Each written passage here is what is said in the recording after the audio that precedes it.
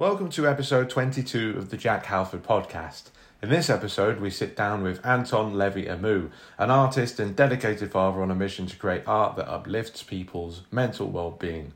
Join us as we delve into Anton's journey, exploring how he transformed from a person entangled in destructive behaviours to someone who now channels his creative energy to make a positive impact on the mental health of others.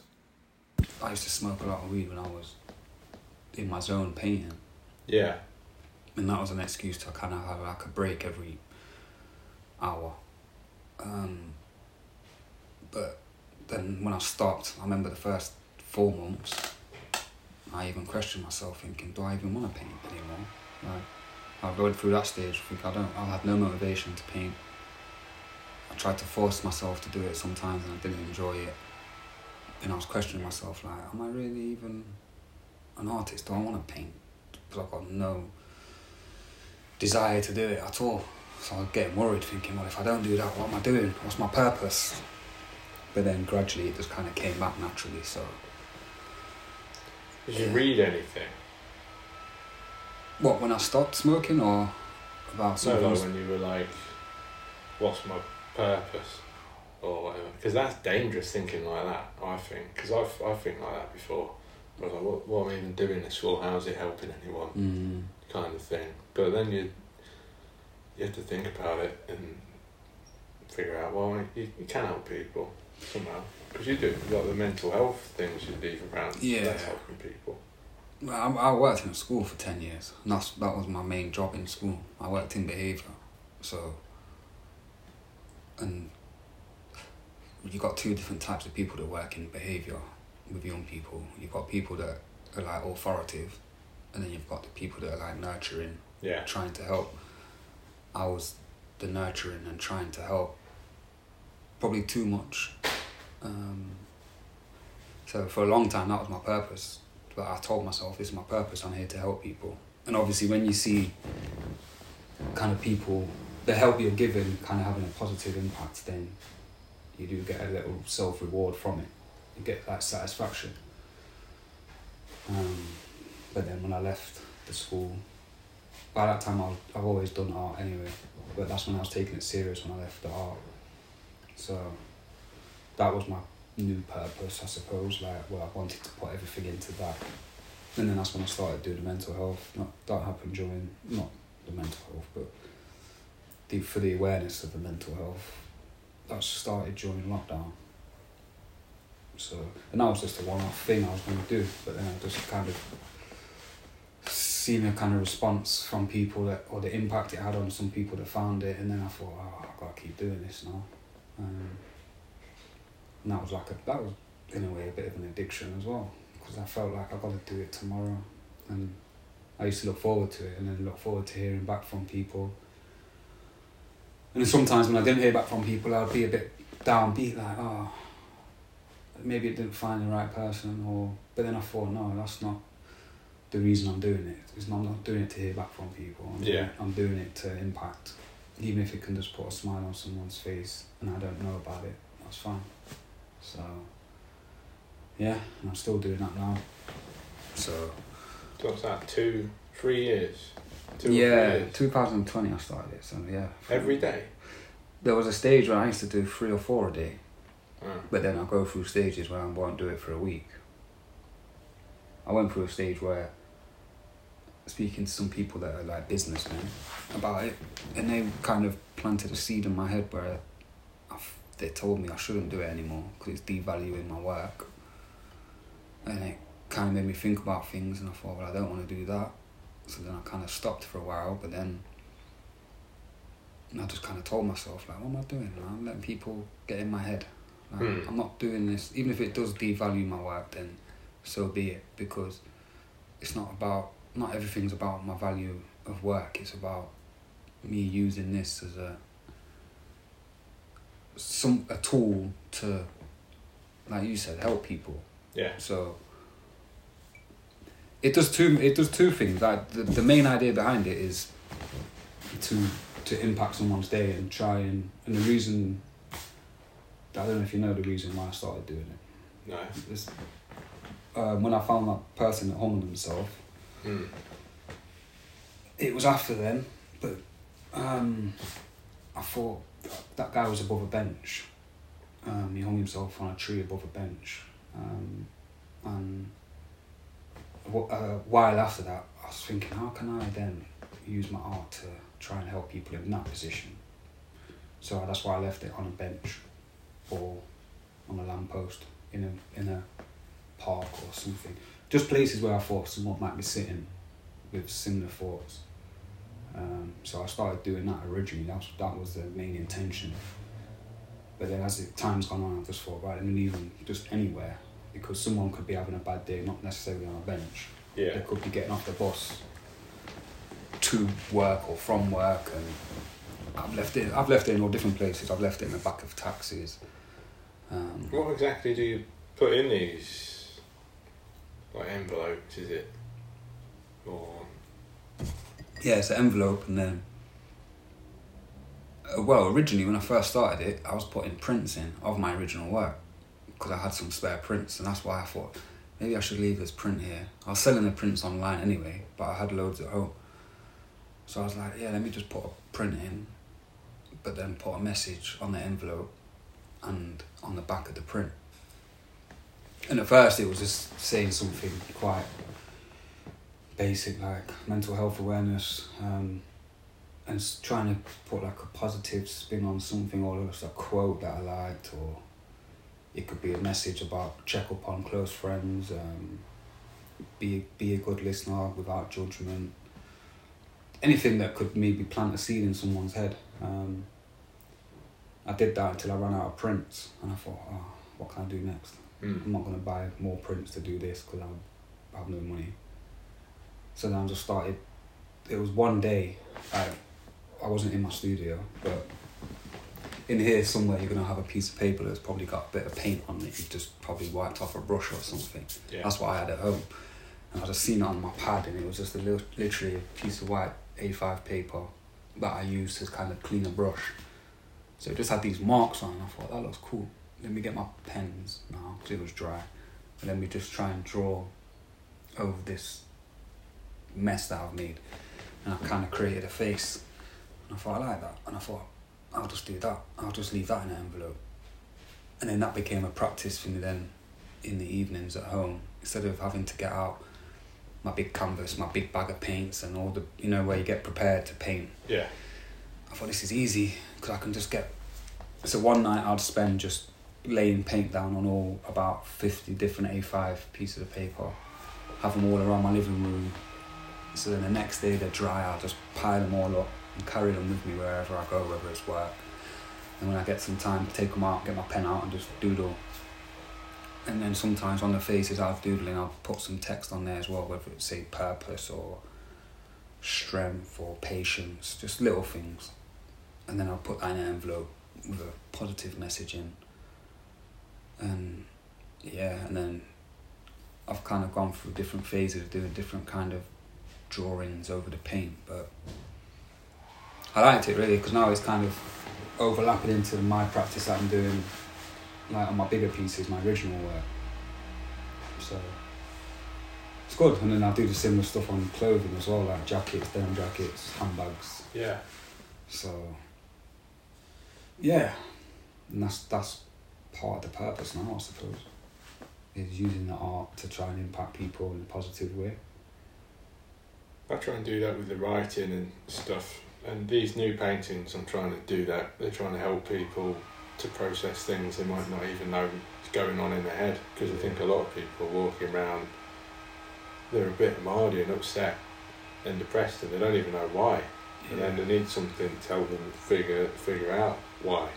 So I'm thinking maybe if I make certain paintings about certain subjects that will click in the head, they need to start dealing with something, or it will make them cry, and that'll help, because it'll be like a cathartic thing that they've just been suppressing, and then they can just feel that for a moment. That's what I'm trying to do with that. But the text is more like self-improvement kind of stuff. Yeah. The zines and that. Well, yeah, I've gathered that from the part that I read of your first one. I like the way you write it and the language you use, because it's quite... it's straightforward. It's not like fancy pantsy writing and making it complicated. Yeah. Because I'm not very literate. There's certain books I've tried to read and I'm just like, I'm lost because of the language they're using. So yours is definitely just an easy read, but it is. And I find that with some self-help books that I have read, what I enjoy, a lot of it is, you kind of already know, but you just need to be reminded. Yeah. Do you know what I mean? So, or just see it from a different perspective, the way someone else has kind of worded it, and you're like, oh yeah, I didn't think of it like that. So, no, it's definitely good. You had a good impact, like, or a good response from the people that I've bought them. Yeah, people have liked, given me good feedback for them. And there's some people that can't afford them, so I offer them for free, and then they won't take it. So I did the ebook, so then maybe people will be like, "Oh, I'll have that for $2.99." Or I also put how you can have it for free if you've not got enough. Just message me. But I think I might just put another thing on my website where people can just download it for free. Saying it's just super easy. Yeah. And then just make it as easy as possible. And then if they want to support me, they can buy a real one or whatever. But it's not about making money really. These are more about helping people. It's about making money a little bit, but doing it in a way that's good for people. Yeah, you're not doing it for business wise to try and make $1 million from it. No, maybe. Maybe. And maybe it might be picked up by someone, and then they're like, "Oh, exactly. Do you want to have a go at writing a?" But that wasn't the purpose behind it, though, was it? Like you said, the purpose was I just started writing one day, and I was like, maybe I could write this. I'll set myself a challenge. I like setting myself challenges because it makes me want to get up in the morning.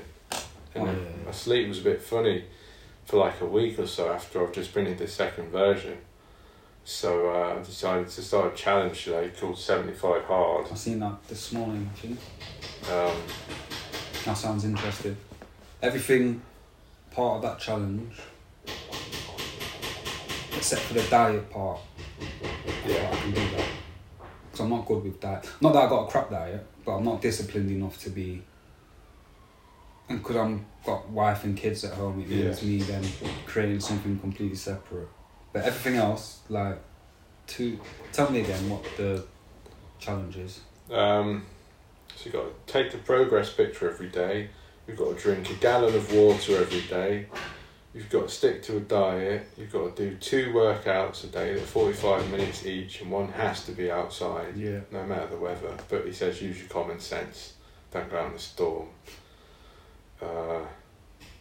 And then you've got to read 10 pages a day of a non-fiction, self-improvement type of book. So I've picked up a new book called The Science of Getting Rich from the coffee shop.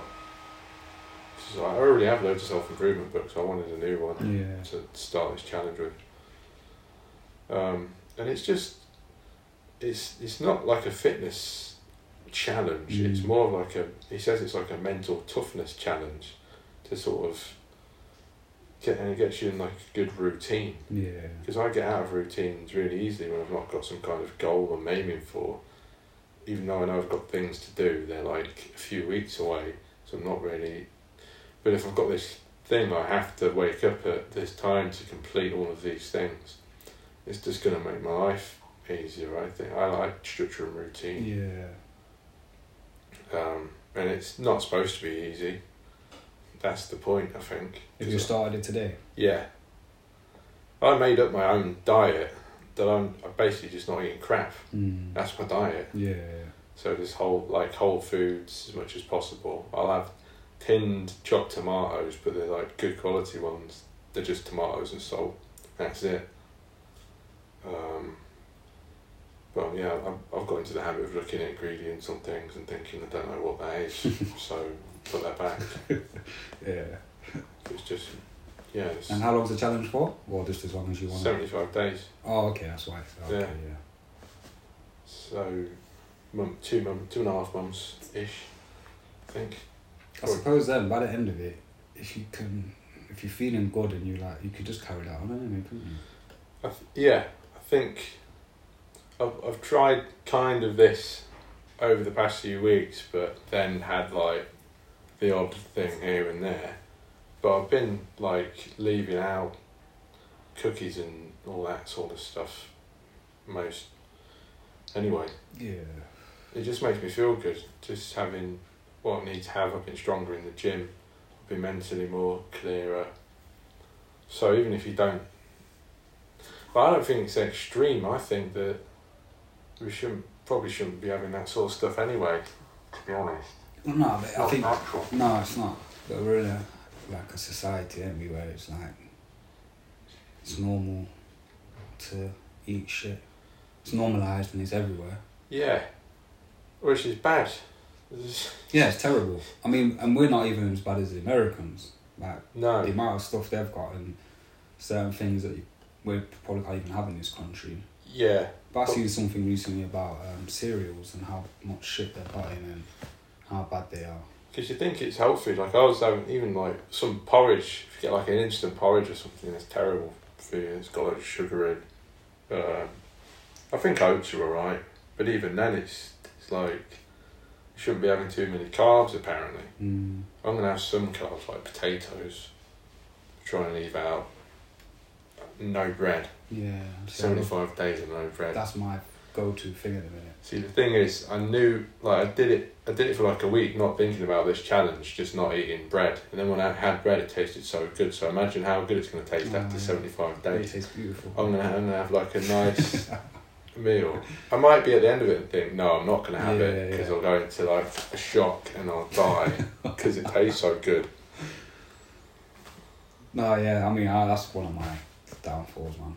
I can literally, for dinner tonight, if my wife and kids have probably nipped out, by the time I get home and had something to eat, I would happily have a tin of soup and half a loaf of bread. Half a loaf. Or buy 2 big baguettes and just eat the 2 full baguettes.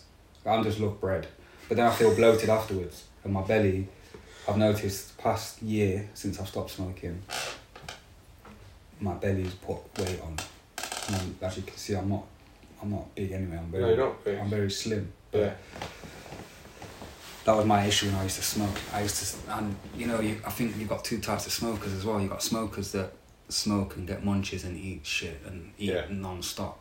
Or you've got the smokers that just smoke and don't eat. And that was me. I used to smoke and have a cup of tea.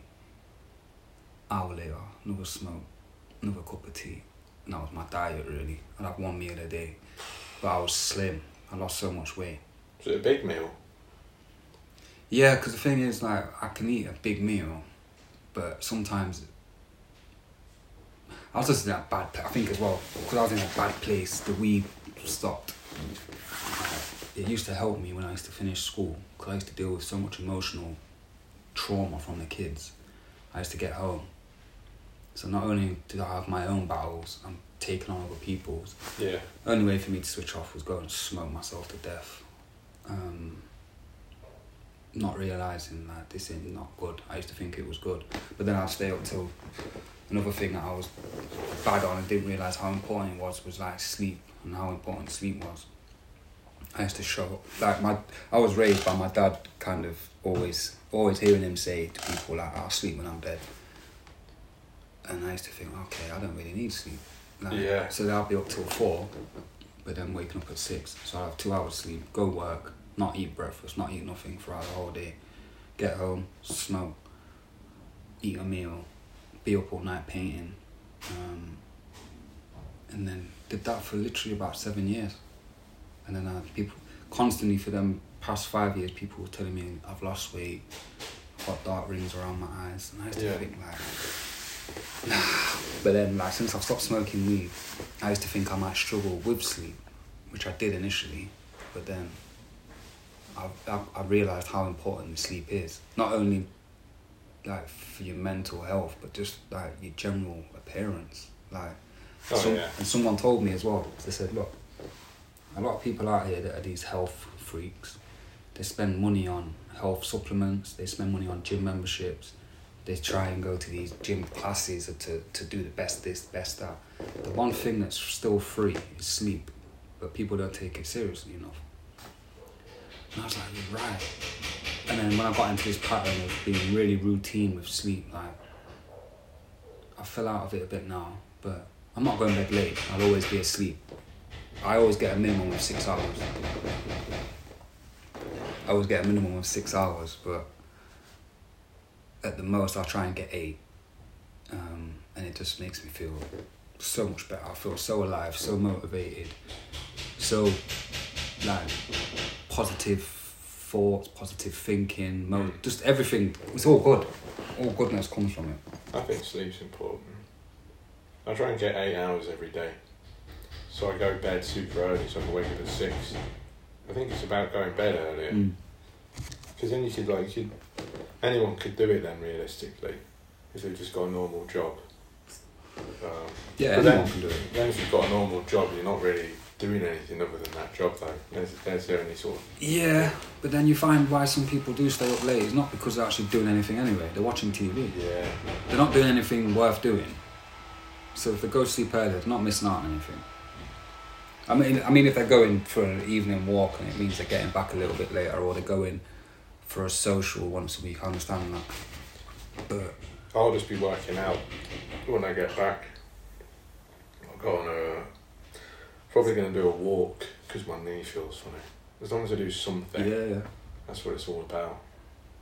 Because you was doing a lot of jogging at one point, weren't you? I seen. Yeah, I went for like an 8-mile run on Sunday. Okay. How long did that take? For an hour and a half. That's good. An hour or something. Do you ever ride bikes? Do you go do bike rides? That's how I got not super fit, but that's when I started getting fit. It was like 5 years ago. I just got into cycling. I had one night and I was like on my own drinking beers in a pub in town because they had like a beer festival. I was like, I'll try all of these. And then that night I was like, this is a load of shit. I need to sort myself. What am I doing? And then the day after I was like, I'm not going to drink and I'm going to get into fitness. So I just got on my shitty old mountain bike, started just going out on it. Yeah. And I thought, if I was just... And then that blossomed into me getting like a vintage road bike. My dad took me to go and get this bike brought on eBay. And then I joined a local club. There's a bunch of older road cyclists. It's called the South Leicestershire CTC. Okay. Cycling something. They refer to it as cafe to cafe, but it means something else. But they just like go out every Sunday on the road bikes. They do like ridiculous distances, like always over like 50 kilometres. You're out there for hours.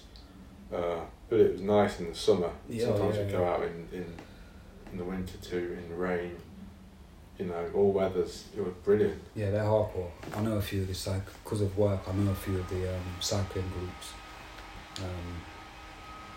Cycling's good. Like it's better for your knees. Yeah, I mean, I do a lot of cycling anyway, to and from work. But I've not done any kind of bike rides outside of that recently. But I went through a stage, lockdown, and just before lockdown. Like I go away for trips with my dad sometimes, and one of his mates, and it'll be like a 3-day trip in Brighton, but it'll be like 2 days of cycling and 1 day of like hiking. Because my dad enjoys that stuff too. But I did a bike ride from here to Amsterdam once, and it was the best thing I ever did. Really? On your own? Just me and one friend, just a close friend. What type of bikes did you use? I don't even own a bike. I borrowed my mum's Carrera. Really? Standard, yeah. Well, like a road bike? Or Just normal hybrid. Normal hybrid. Yeah. Because I'm one of them people, I don't want to have... comfortable. Yeah, I mean, the mistake I made was wearing a rucksack. That was the most pain I had. Because that's all I rode with. So obviously, cycling for 3 days. Then we got to Amsterdam and we was there for 3 days. And then we flew back. But I had everything in this one rucksack. And it was just a normal rucksack. It wasn't like a hiking one. So it was heavy. And my shoulders were in bits from day one. Everything else, legs, energy was fine. I used to do the same thing because I didn't know what I needed to wear. I just wore normal clothes as well. Yeah, I did. And it does not good. Once you get into it, by buy the better stuff. But I suppose you don't want to invest in it until you know it's real. Yeah, and I feel like sometimes I've always been, whatever I do, like, you know, when you see people like with, you know, not saying all the gear but no idea. Yeah. Like, I don't want to be one of them guys.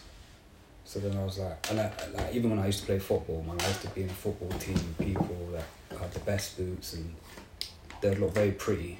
Yeah. I would be rocking up, borrowing people's boots and borrowing people's shin pads.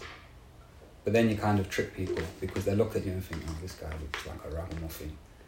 And then you really, like... Hustle them. Yeah, because that's exactly what it is. So even on the bike, like, people look at me on the bike and think, or like you said, oh, what bike did you go on? I went on my mum's bike. To me, I don't care. As long as the bike works, it's got 2 wheels, it rolls smooth. Yeah. I don't need like anything fancy. Well, I don't care what it looks like. I just want to be comfy. Yeah, that's is the main thing. The only thing I would change if I do, and I will do it again, would be to get panniers. Yeah. So I don't have to have anything on my back, and then I'll be fine. Yeah. It was the closest feeling I've ever had to freedom. Doing that bike ride, because all you do is wake up, and you know you got one mission for the day to get from A to B. Whatever happens on the way happens. We didn't take no puncture repair kits. No puncture repair kits? No. I was planning to, but my friend was, and he's a real adventurer, he travels all around the world, and he was like, nah, I'm not taking one. If anything happens, it happens. So I was like, alright, cool, let's go. And then it was 2 days cycling in England. Yeah. And then the third day was in Holland. No punctures? Day 3 in Holland, we had punctures. Oh. He had punctures, not me. My bike was fine.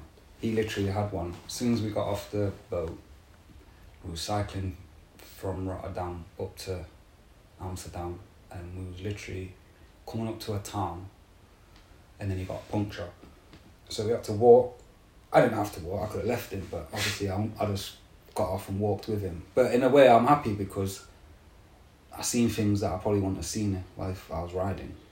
So I took in all the kind of surroundings, walking through countryside, but then come to a little town, went to a bike shop, he ended up getting it fixed, jumped back on, carried on.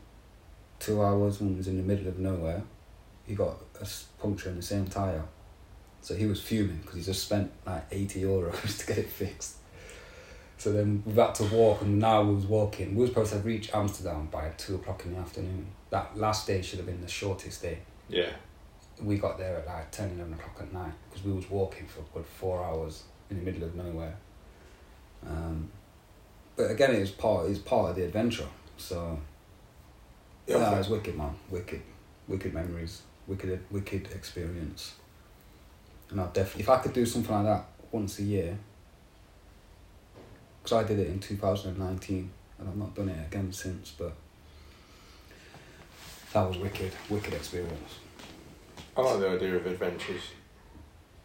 Like, I'd like to go bikepacking. I'd just like to do like the coast or something. Yeah. Around the whole of the UK. Yeah, I spoke about that because once we come back from there, I wanted to go from here to Scotland, but from here I wanted to go east to the coast and then just cycle all the way to Scotland up the coastline. And for me, it's just time, like, because I've got commitments like with children. I know I can't be away for too long. But as they're getting older now, like my youngest is 12 and the other 2, they're older, they're like 17, 18, so they can kind of look after themselves for a while anyway. But when my younger one gets to them like ages, then I'll definitely like be gone doing all different types of stuff, what I want to do. I'd love to walk around the coast. How long is that? It'll take a long time. But yeah, worth it. But if I wait till I'm retired, when I do have the time, then it's probably not doable. No. That's what I think about everything I'm trying to do at the minute. Just like, do it now. You got one life, that's why, and I've only started realising this now. I'm like, you got one life. Like, there's no blueprint how to do it. Like, it's easy to conform to this 9-5, wait until you retire to do what you want, but I might not even live that long. So why not just do what I want to do now? Yeah. With the commitments I've got, obviously I have to kind of sacrifice, which I have done a lot for 17, 18 years. But now I'm at a stage where I'm like, no, there's still a way around it. I'd love to take my kids with me. Yeah. That'll be just one of my summer holiday. Yeah, and I know the kids would love it. Because it's an adventure, so yeah, definitely need to do more stuff like that. It's good. It's just good for the soul. I realise it's good for the soul. I love meeting people.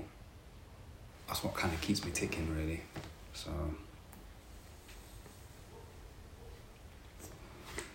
yeah. So how's this podcasting going? What?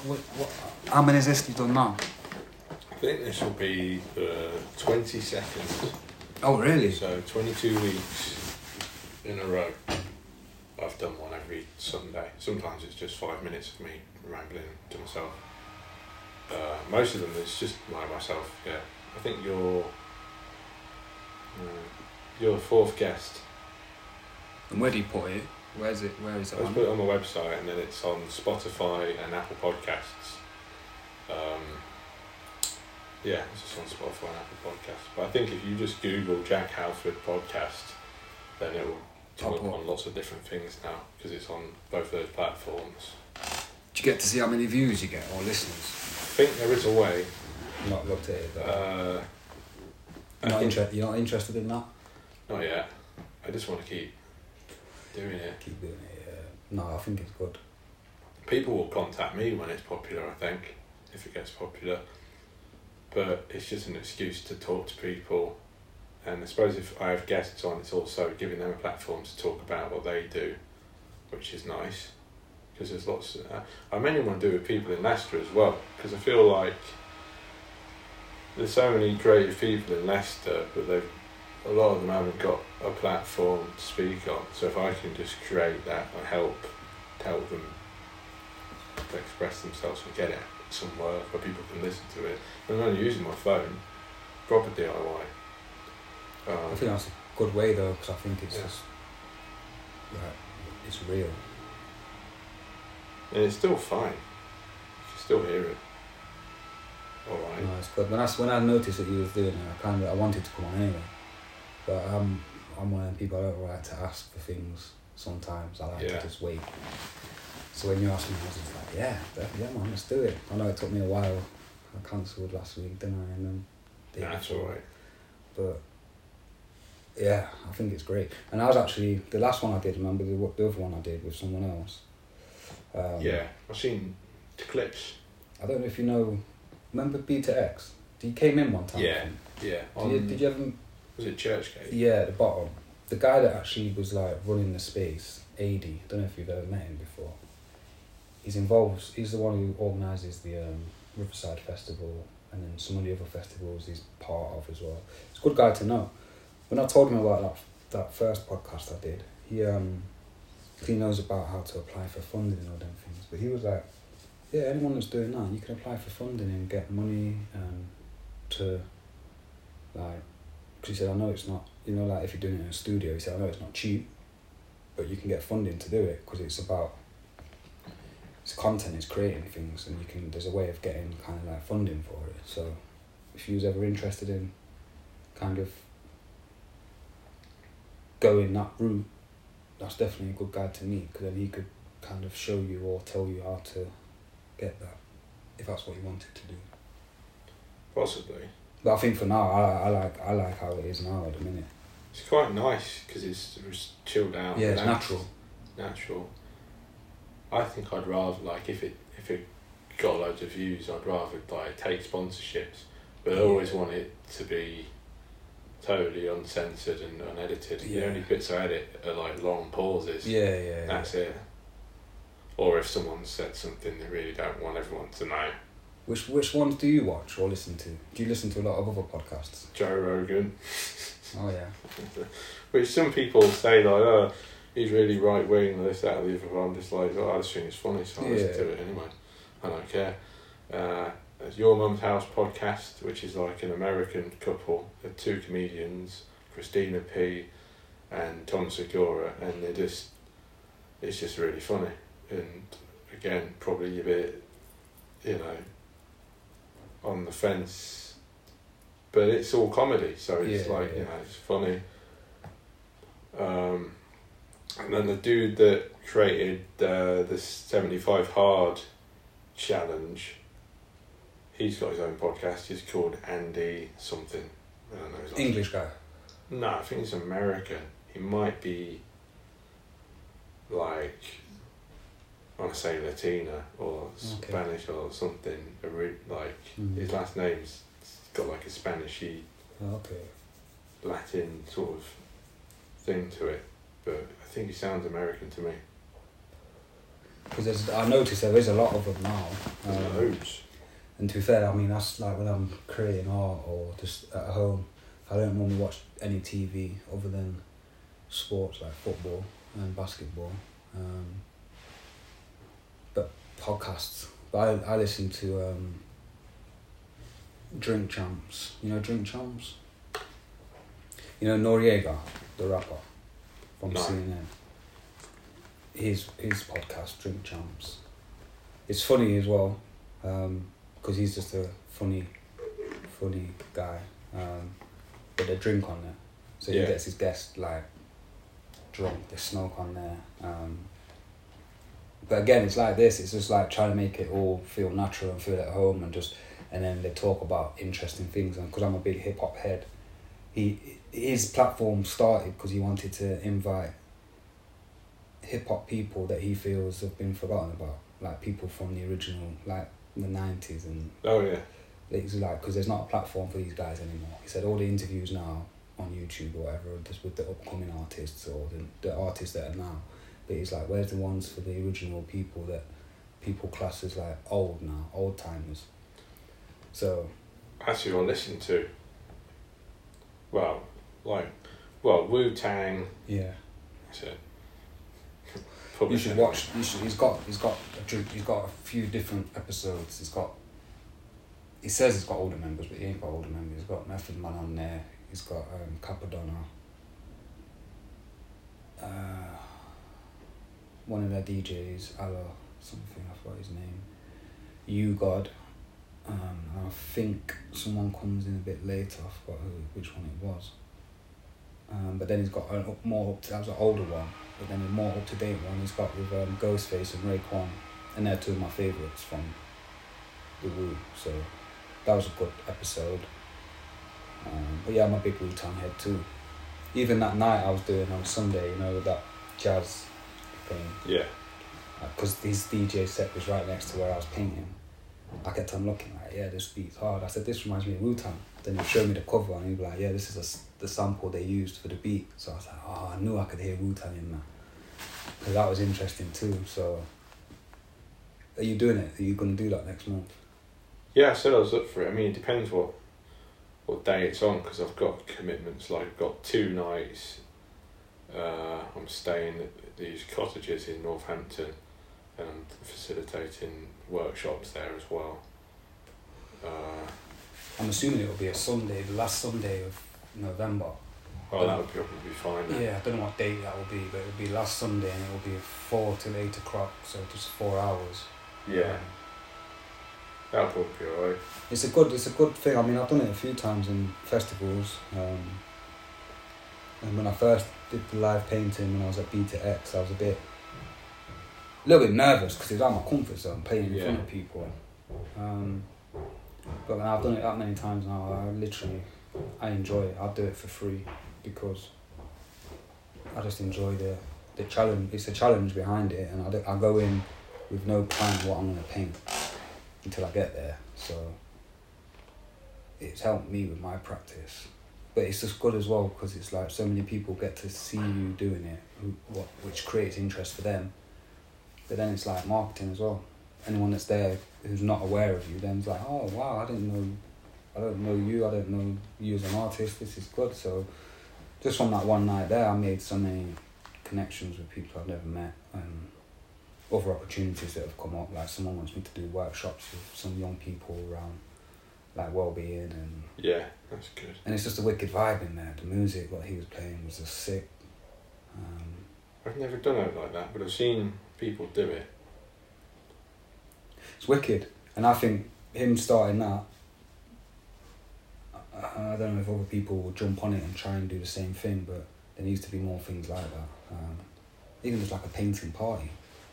Yeah. You know, where people just, I know they do these things where it's like sipping paint, where they get all canvases lined up, and then I've seen a lot of women do it where they're just kind of in a bar and it's just, which is good, it's good, but I'd like to have like a painting party with just other artists, do you know what I mean, that are like, because I've done it once with a friend, and he invited just another artist, you know, Marcus Dove. Yeah.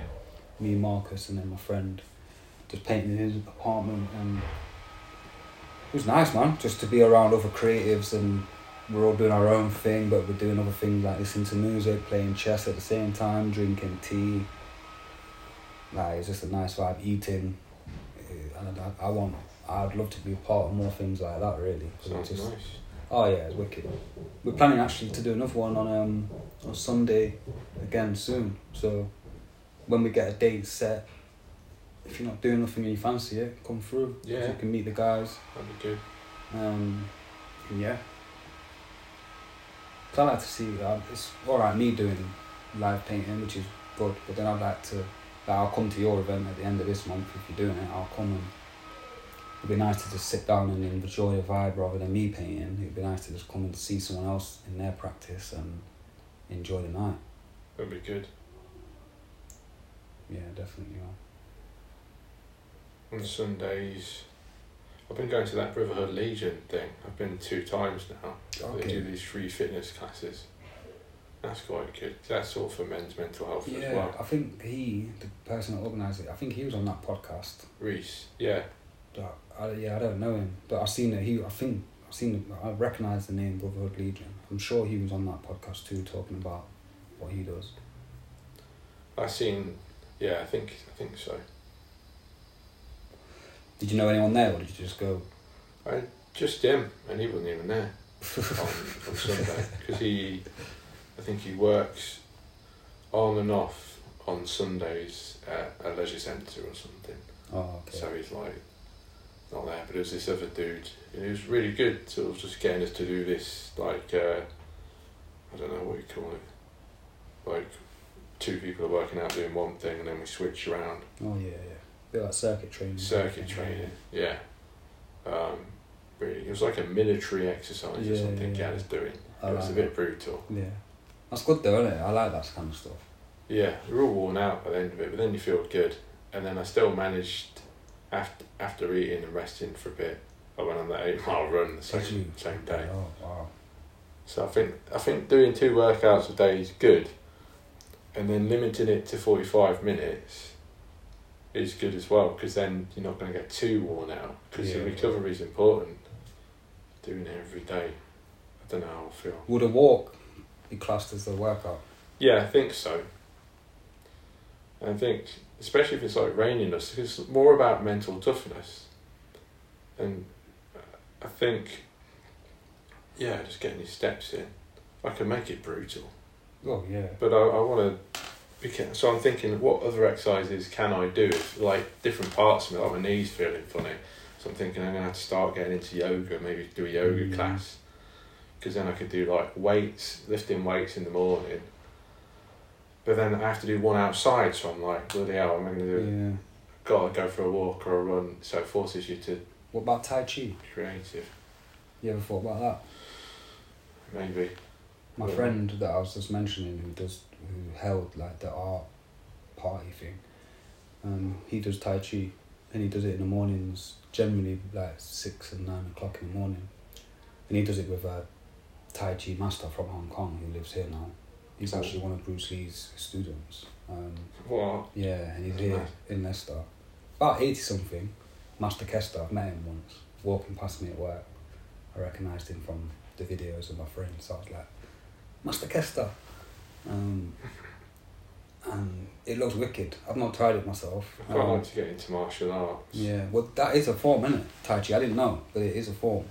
And there's different types, but the one they do is called Chow Bo, I think, and like that master, he's kind of took that from his training with Bruce Lee, and I think it's the oldest form of Tai Chi, but it just, I mean, my friend, after he's been doing it for like an hour or 3 hours, like he's sweating, And he's like, this is a workout. This isn't like just... Because obviously it's all quite slow movements. Yeah. When you see him doing it. But, like, it's a workout. And not only is it a workout, mentally he's like, it's sick. So I do want to start. And he does, like, sessions. Like, they do it every day in the mornings. Down just near Holiday Inn. Down one of them side streets. Yeah. But they do courses too where they kind of try and encourage other people to come and do it. Do you know what I mean? And so that's another thing you could try. I can put you in touch with him where then you could jump on that if you fancy doing something a bit different. You need to be careful not doing too many things because then it'll become stressful. Overwhelmed, yeah. And I'll be like, oh, I got to do all this. Yeah. Go to the gym. About balance, isn't it? Yeah. But then I suppose it's just like... You've got to try it to figure out whether it's too much or not. Yeah, yeah. And it is, I suppose it's just trying different things. Even me, I'm trying to do different things. I'm trying to say yes more to certain things where normally I used to say no to a lot of things. Because I felt uncomfortable, not because I didn't want to. But now I'm just trying to say yes to things. Nah, do you want to try this? Even in my head, if I'm like, nah, that's not me. And I'm like, I've kind of barricaded myself in for a lot of things over the years where I'm like, that's not me. I'm like, why can't it be me? Let me try. So I'm going to go rock climbing at the back of High Cross soon. That's a good spot. Yeah. Like the bouldering. Social climbing, yeah. I've always walked past it and looked and thought, that looks cool. It's fun there, I think. Yeah, it's good. It's a good way to socialise. Yeah. Going bouldering, you can have like a cup of tea, flapjack, something, and you're active. To exercise, it doesn't feel like exercise. That's something I could do actually. Yeah, and to be fair, I much prefer that kind of exercise rather than weights. I don't like weights. I've never been a weight kind of guy. My dad's a boxing trainer, so I used to do boxing training with him, and I enjoyed that because he's military style as well. But my dad has been doing yoga for 20 years, so at the end of every session he would do like about 15 minutes of just different yoga stretches. And I was probably in the best shape I ever was back then when I was doing it. In every aspect, like physically, but mentally, like. And we used to do our early sessions, so we used to get up at like 4:30. We'd be in the gym for 5 in the morning. This is when I used to work in a school. My dad used to work there too. And we'd be in the gym for 6. I'd do some weights in the morning, and then do that for 45 minutes, and then after 45 minutes, the boxing crew turned up at like 7:15. Then we'd do that till 7:30, boxing training, and then literally leave, go straight to school, shower at the school, get dressed and get ready for the day. And yeah, man, that was good times, man. But now I need to figure out trying to incorporate more.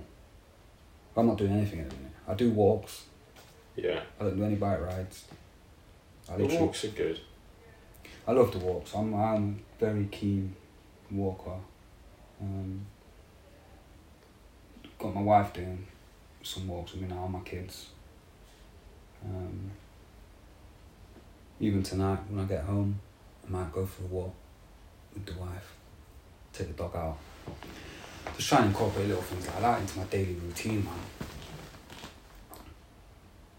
Yeah, it gets a bit same old, doesn't it, if you don't. You can always see something new on a walk. It's very easy just to stick to the same routine. So I'll fall into that trap where I'm just waking up, going to the gym, coming here, going home, going to sleep, and it gets very boring very quickly. Yeah. After a few weeks, you think you're being productive, but then you're not really stimulating parts of you that need to be stimulated. Even if you have a rest day on the weekend and that. You have to mix it up. Yeah. It's important. That's why I've talked about trying new things as well, because it mixes it up and it kind of keeps you on your toes. Because it's good to feel uncomfortable sometimes, because it keeps you like just feeling alive, I suppose. And sometimes you can try something and not enjoy it. It could be the worst experience of your life. Yeah. But that's alright, because now you know. And then you can try weird. something. It's weird, that uncomfortableness, that it's good for you. So you say you don't like something, but something else that's uncomfortable you might like because of the way you feel afterwards. Yeah. It's a strange one. like doing the ice bath in the morning. For me, I like that, but looking at it in the morning, I'm like, really don't want to do that. But I know that I feel so much better after like even just 5 minutes in there. You know the benefits, what's going to happen after. And same with like running or weightlifting or any form of exercise. I'm like, I don't really, well, it's the running mainly I don't want to do because I don't want to hurt my knee, so I have to be careful I don't do that too much now. But what would you say is your favourite form of exercise? Now, probably walking. I've done runs a few times. I grew up being a footballer. I was in a football family. Like, my brother was pro, my dad was a coach at Aston Villa, and I always played football. But then I had an injury when I was like 25. Yeah. And I had to stop playing because of my shoulder. So I didn't do anything. And then I found like I'm missing something. But never really enjoyed just running. It never kind of get me enough. I mean, I know I feel good afterwards. I feel very good when I finish, get home, shower up, feel fresh. But I'd say probably the favourite form of exercise at the minute is I just like walking, man. I love walking. And I think that's just not for the exercise part, but just mentally. I love to start my day like that. If I could go for an hour's walk. But I mean, I've got places where I prefer to walk as well. Like walking in the city doesn't do anything for me. No. I mean, it does do something, but it does nothing compared to like in the country. Like, I love walking in the countryside. So yeah, that's probably. I mean, the boxing training was good. I know the benefits of that. But I like to do all my exercise in the morning, at the start of the day. I've got no energy after doing a day's work, or I don't know if that's because of my family. I got a routine. What I love is just being at home with my kids at the minute, like. Yeah. Because I like to be around and I like to be active with them at home, like whether it's trying to encourage them to do something different, just being around them, just the time. Because I know as well, like, because my other, like the older kids, they're older now, 17, 18, I'm like, they've got their own lives, they don't want to sit around the house, they like, whereas my 12-year-old, I'm like, yeah, he still wants to be around me, he still wants to, like, do cool things. So I'm actually putting my son, the 12-year-old, through a new routine at home now, where I'm not forcing him, but in a way I am, but not like in a bad way, to do 20 minutes sketching every night, because he loves art. Yeah, that's good. But then he stopped doing it for a while, and he's spending more time on the Xbox. And I was like, no, you've got to do this, plus your homework, and I want you to do 20-minute reading. He hates reading, but I'm trying to drill it in him, where he's doing 20 minutes reading, 20 minutes sketching, and he can spend 20 minutes thinking about what to sketch. So I've kind of tried to help him, say, look, just sketch anything. Sketch the dog, but he's ended up sketching me. So, which is interesting for me, because then it's like, but he's got a natural gift. I told him, like, you're better than me already, and you're 12. Like, and I've told him, I don't know where I've seen this, like, cause I've not been formally trained with art. I've not gone studying it anywhere. But I've seen somewhere or heard someone say it, where you can do different sketching challenges where you sketch something. I think it was live painting, where you spend 30 seconds doing a 30-second sketch. Then after that, do like a 5-minute sketch. After that, do a half-an-hour sketch. So I've got him doing the same kind of thing, like a 30-second sketch, then a 5-minute one, and then a 10-minute one. Yeah. And I've kind of tried to learn myself. Like, I'm telling him to do it, but I'm not actually doing it myself. But I just love this. I just love his sketches, because in a short space of time, he captures everything that needs to be captured. And it doesn't, obviously, it's not detailed. No. But it's his version. I think because of his age, he's still that innocent. It's just raw imagination. And there's one picture he did, I was at my mum's, and it was on the iPad, where you can sketch on the iPad. And he literally had 30 seconds to sketch my mum. And she was sitting on a stool with her leg crossed, drinking a cup of tea. And he got it in this 30 seconds perfectly, just like by the lines he used. And I was just like, amazed. So I'm inspired by him and what Yeah. he does. He doesn't even see it. You know, he's 12. He don't see what he's doing. Like, he's not impressed by what he does.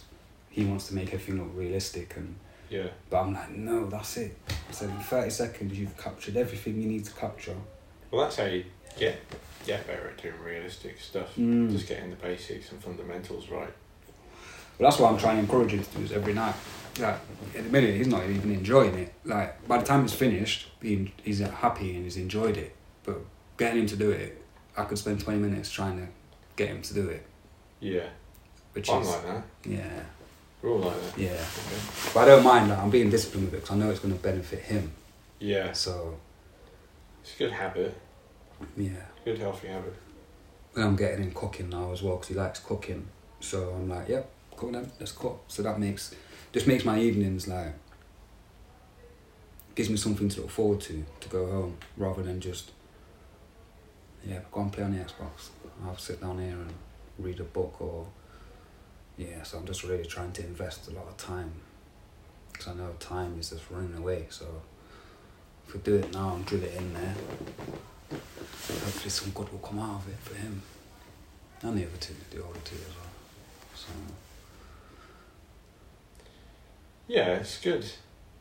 Because you're teaching like consistency and discipline, but in a creative way. So it's like you going to the boxing with your dad, but in a different way. yeah, and he was tough. Like, he's militant with his kind of style, and especially like even if it's a group, he's always harder on me, which is at the time it pisses me off. But afterwards, I'm like, yeah, I needed that push.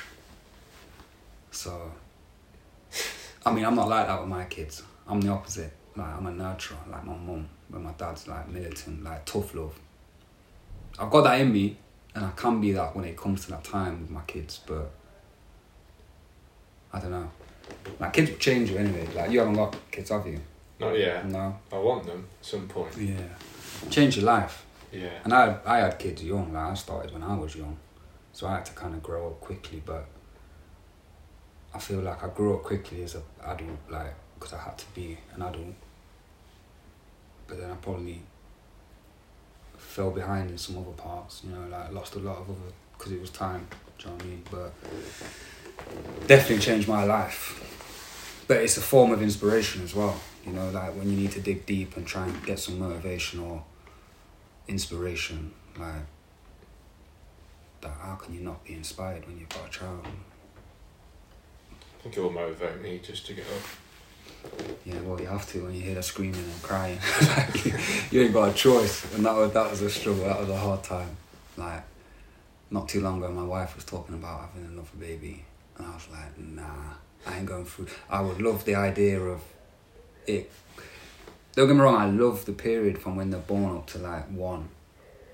But I can't. I don't want to go through it again. Like the crying and the just the baby stage. Like, I love holding them and going to sleep when I'm on my chest, but just the sleepless nights again. And I feel like, no, like the older kids, they're 17, 18. Like, I don't want to go through that again. Like, let me just focus on these 3. So, but yeah, it definitely changed your life. You have no choice but to change, and it's hard work, but it's definitely like beautiful. And behind that as well, it's like, it's not just you have to worry about now, you know, like obviously you got family anyway, but it's like now you're responsible for this little person. Like, I have to do some things I don't want to do. Yeah, it kind of installs something else in you where you're not first anymore. Which I know you can still have without having kids, because we all got parents, we all got someone we care about. So Well, I think that's why I try and do these challenges and things, to try and force yourself to do things you don't want to do, because you know it makes you better off. Yeah. Well, you have to do it because you need to make sure your kids are fine, are okay and they're comfortable. It's completely different, but it's kind of the same. No, kind of the same, definitely. It is. It's the same kind of thinking behind it. So yeah, like, as a parent, you have to do loads of things that you don't want to do. But I think that's the difference between like good parenting and poor parenting is how much are you willing to do that you don't want to do for the sake of your child. Because it's easy to drag up kids. It's easy to have kids and then not really be... But again, there's no blueprint. I mean, we've all come from parents, so you kind of look at your own upbringing. And like I said, my dad was tough on me. My mum and dad, I used to draw from a kid. My mum and dad never hung any of my pictures up in the house. And I don't blame them for it, but they just didn't see, or didn't probably understand how empowering it would have been for me to see that. It was a neighbour of mine that used to always... He used to not make me draw, I used to be around his house drawing, but then he would be like, oh, why don't you just draw us? Like all his siblings in his house. So they're all adults, so I used to sit on the floor and draw them. But then he'd be like, wow! And he showed me the pictures recently, and I'm like, oh wow. And then he'd like put them up on the wall. So that's why I know the power of doing that. So like my youngest one, all my kids, anything they've done, whether it's not even just art, anything, I'd be like, wow, put that up on the wall. And I don't look at my parents like, you lot are wrong or bad for not doing that. It's just like, well, you didn't know. And that made me know. So yeah, I'll do the same with my kids. So yeah, it's interesting. I could do a whole podcast just on parenting, and obviously I'm far from perfect. No one's perfect, are they? No. But you sound like you're learning from every experience and putting it into practice. Yeah, even the bad experience, you have to learn from them, man. Like that's why bad experience is not always bad, because you can take good out of it. And that's why I think the school helped me, because me growing up, I used to think I had it bad. And then going into school and reading some of the files of the children I was working with, I was like, fucking hell, I had it bad.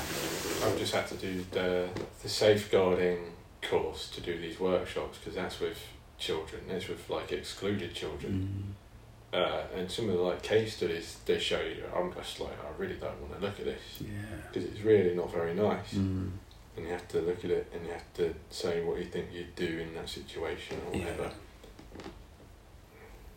Yeah, it's not very nice.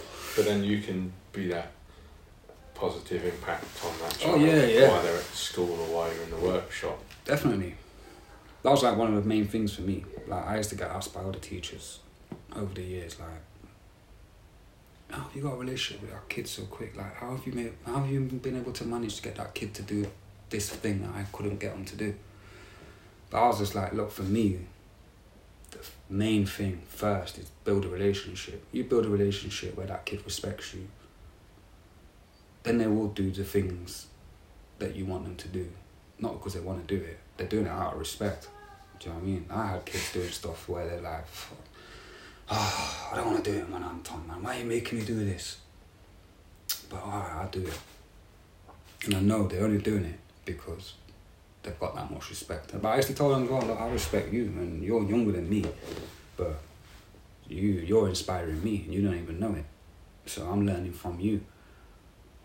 So, I mean, I missed that aspect of the school. But I realised that even the job I'm in now, at the bike park, I realised that I can have that same impact just on anyone now. It could be a kid who comes there, or it could be an adult who's twice my age. But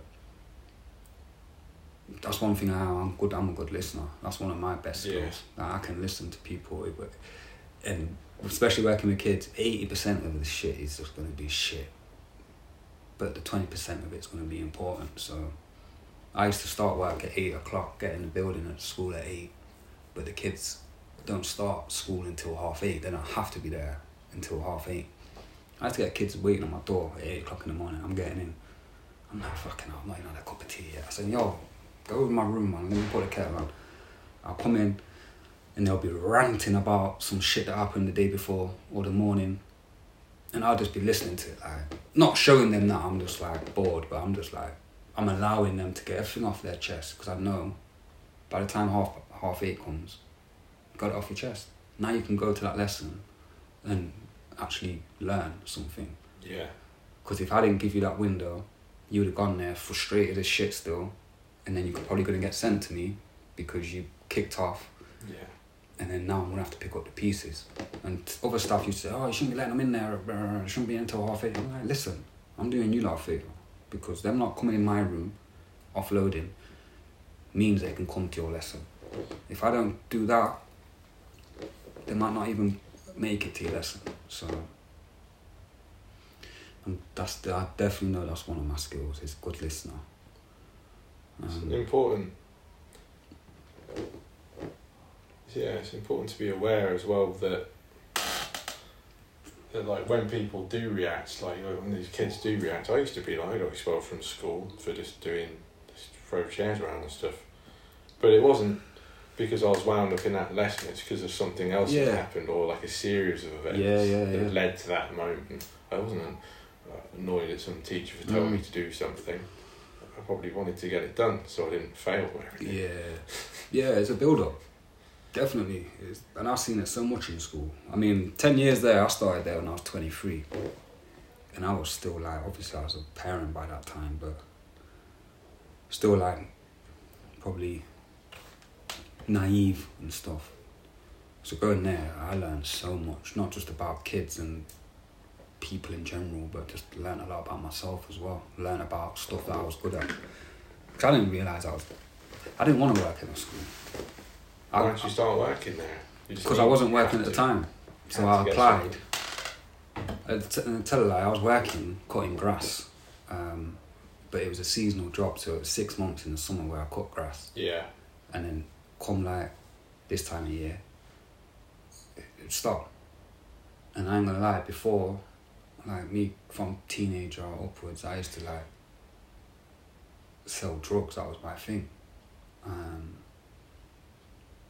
And at the time I didn't really want to work. I was like, I'm alright, I can survive. I'll just do what I'm doing.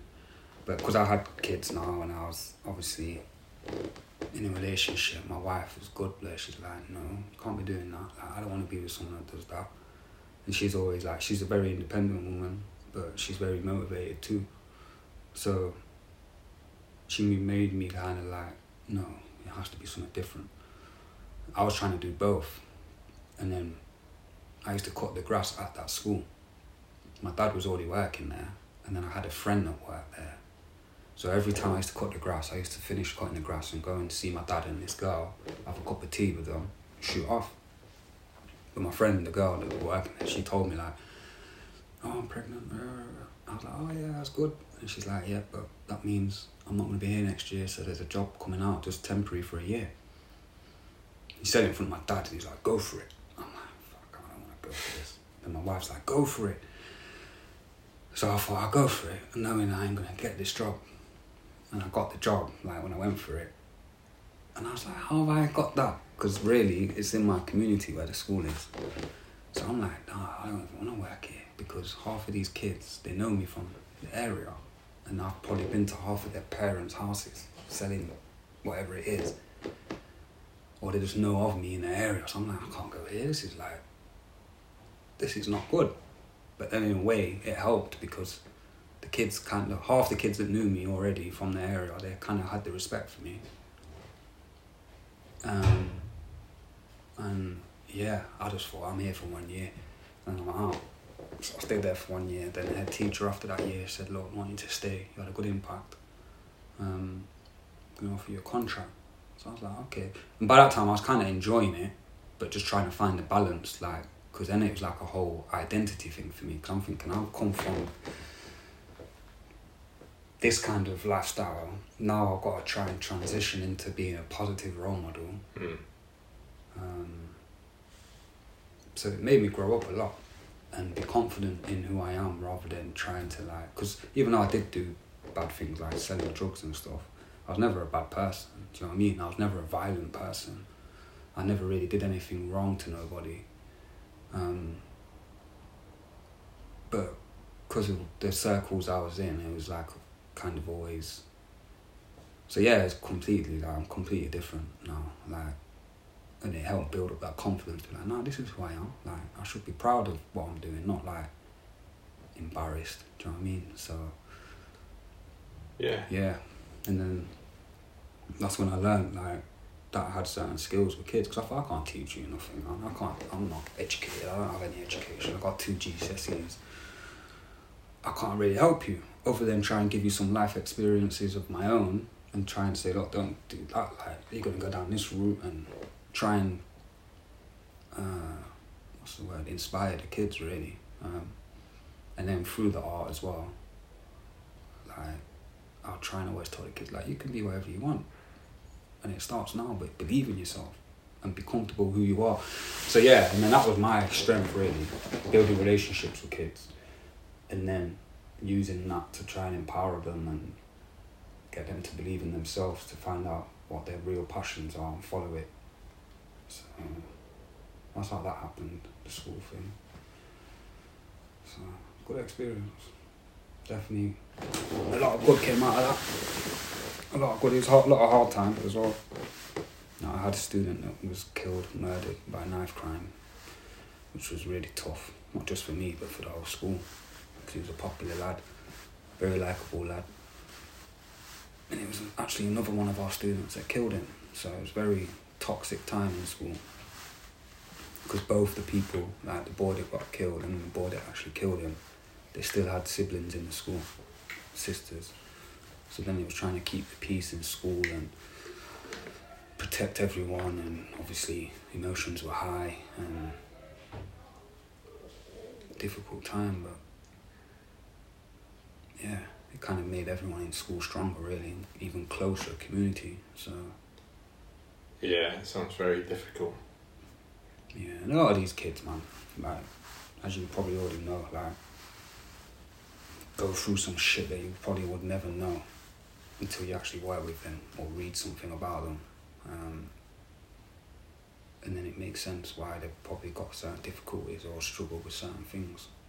And then it makes you just look at your own life and appreciate the things that you probably took for granted. Did with me. Yeah. I mean, the massive thing I learned in school is how many young people are actually feeling suicidal. It's crazy. Yeah. And these are kids that you would look at around the school, walking around the school, that you would never think that. But then you get kind of close the door and have a private conversation, and they're obviously brave enough to open up. If you heard the song, I think it's called Suicidal Thoughts by Notorious B.I.G. Yeah. Is that the one Bob Marley on? I think they made a remix of Bob Marley. I think so, yeah. But, or suicidal tendencies or something like that. But when I listen to that, I'm just like, jeez. Even, did you know Juice WRLD? Who? Juice WRLD. Juice WRLD. He's dead now. He passed away. He was a rapper, but he was like recent times. But a lot of his stuff was like very open about mental health and his drug addiction, and he used to talk about he's gonna die young, and he did, and he was on a plane because he had drugs on him. He kind of, police was at the airport, so then he swallowed everything and fucking ended up dying. But a lot of his music was all about feeling suicidal and mental health, and it was so open and feeling empty. And I mean, a certain track I listened to when I was going through my stuff, I used to sing along to it, but I'd be crying at my back door, like, not crying, but tears in my eyes. I'm like, why am I still stuck on this song? But because it resonated with how I was feeling at the time. So that's when you know it's a good artist that can hit you like that. Exactly. I feel like that more with music than with painting. I'm trying to figure out how to do that with, once you figure out how to do that with painting, then But you said that earlier. You did say about people crying at your art. Have you had that before?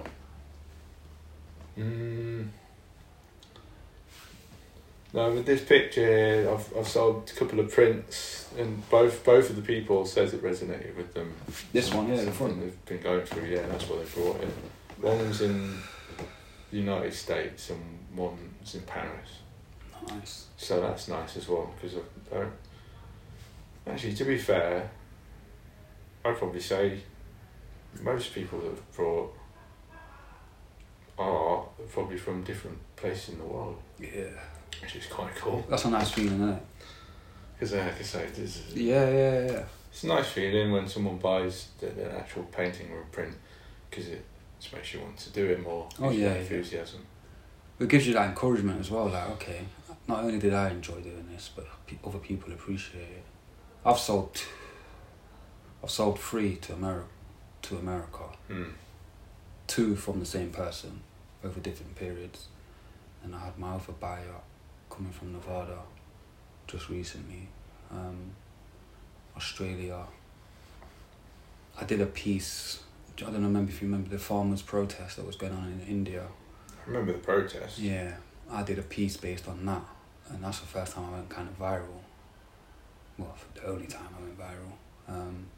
But I realised that was because it was like a sensitive situation. So a lot of, obviously, is like, I don't want to say just Punjabis people, but it was a lot of people from that community that bought into it, from Canada, America, here. That was kind of crazy. I was not expecting that at all. That just happened overnight. But I've only had one person cry at some piece of art that I've done before, and that was like a nice feeling, but strange as well, because I didn't realise when I was doing it, or even after, that it would impact someone like that. But it made this woman cry. It's from B2X as well. She bought it in B2X, and I wasn't there when she cried. The guy there told me, and then when I met her, she told me. So I was like, oh wow. I said to her, I hope it was like kind of happy tears. And she said, well, not at first, because it kind of brought back about her husband that passed away. Yeah. But she's like, that's why I want to buy it, because it makes me think of him. So in a way, it's good. But it was emotional. And that's when I was like, wow,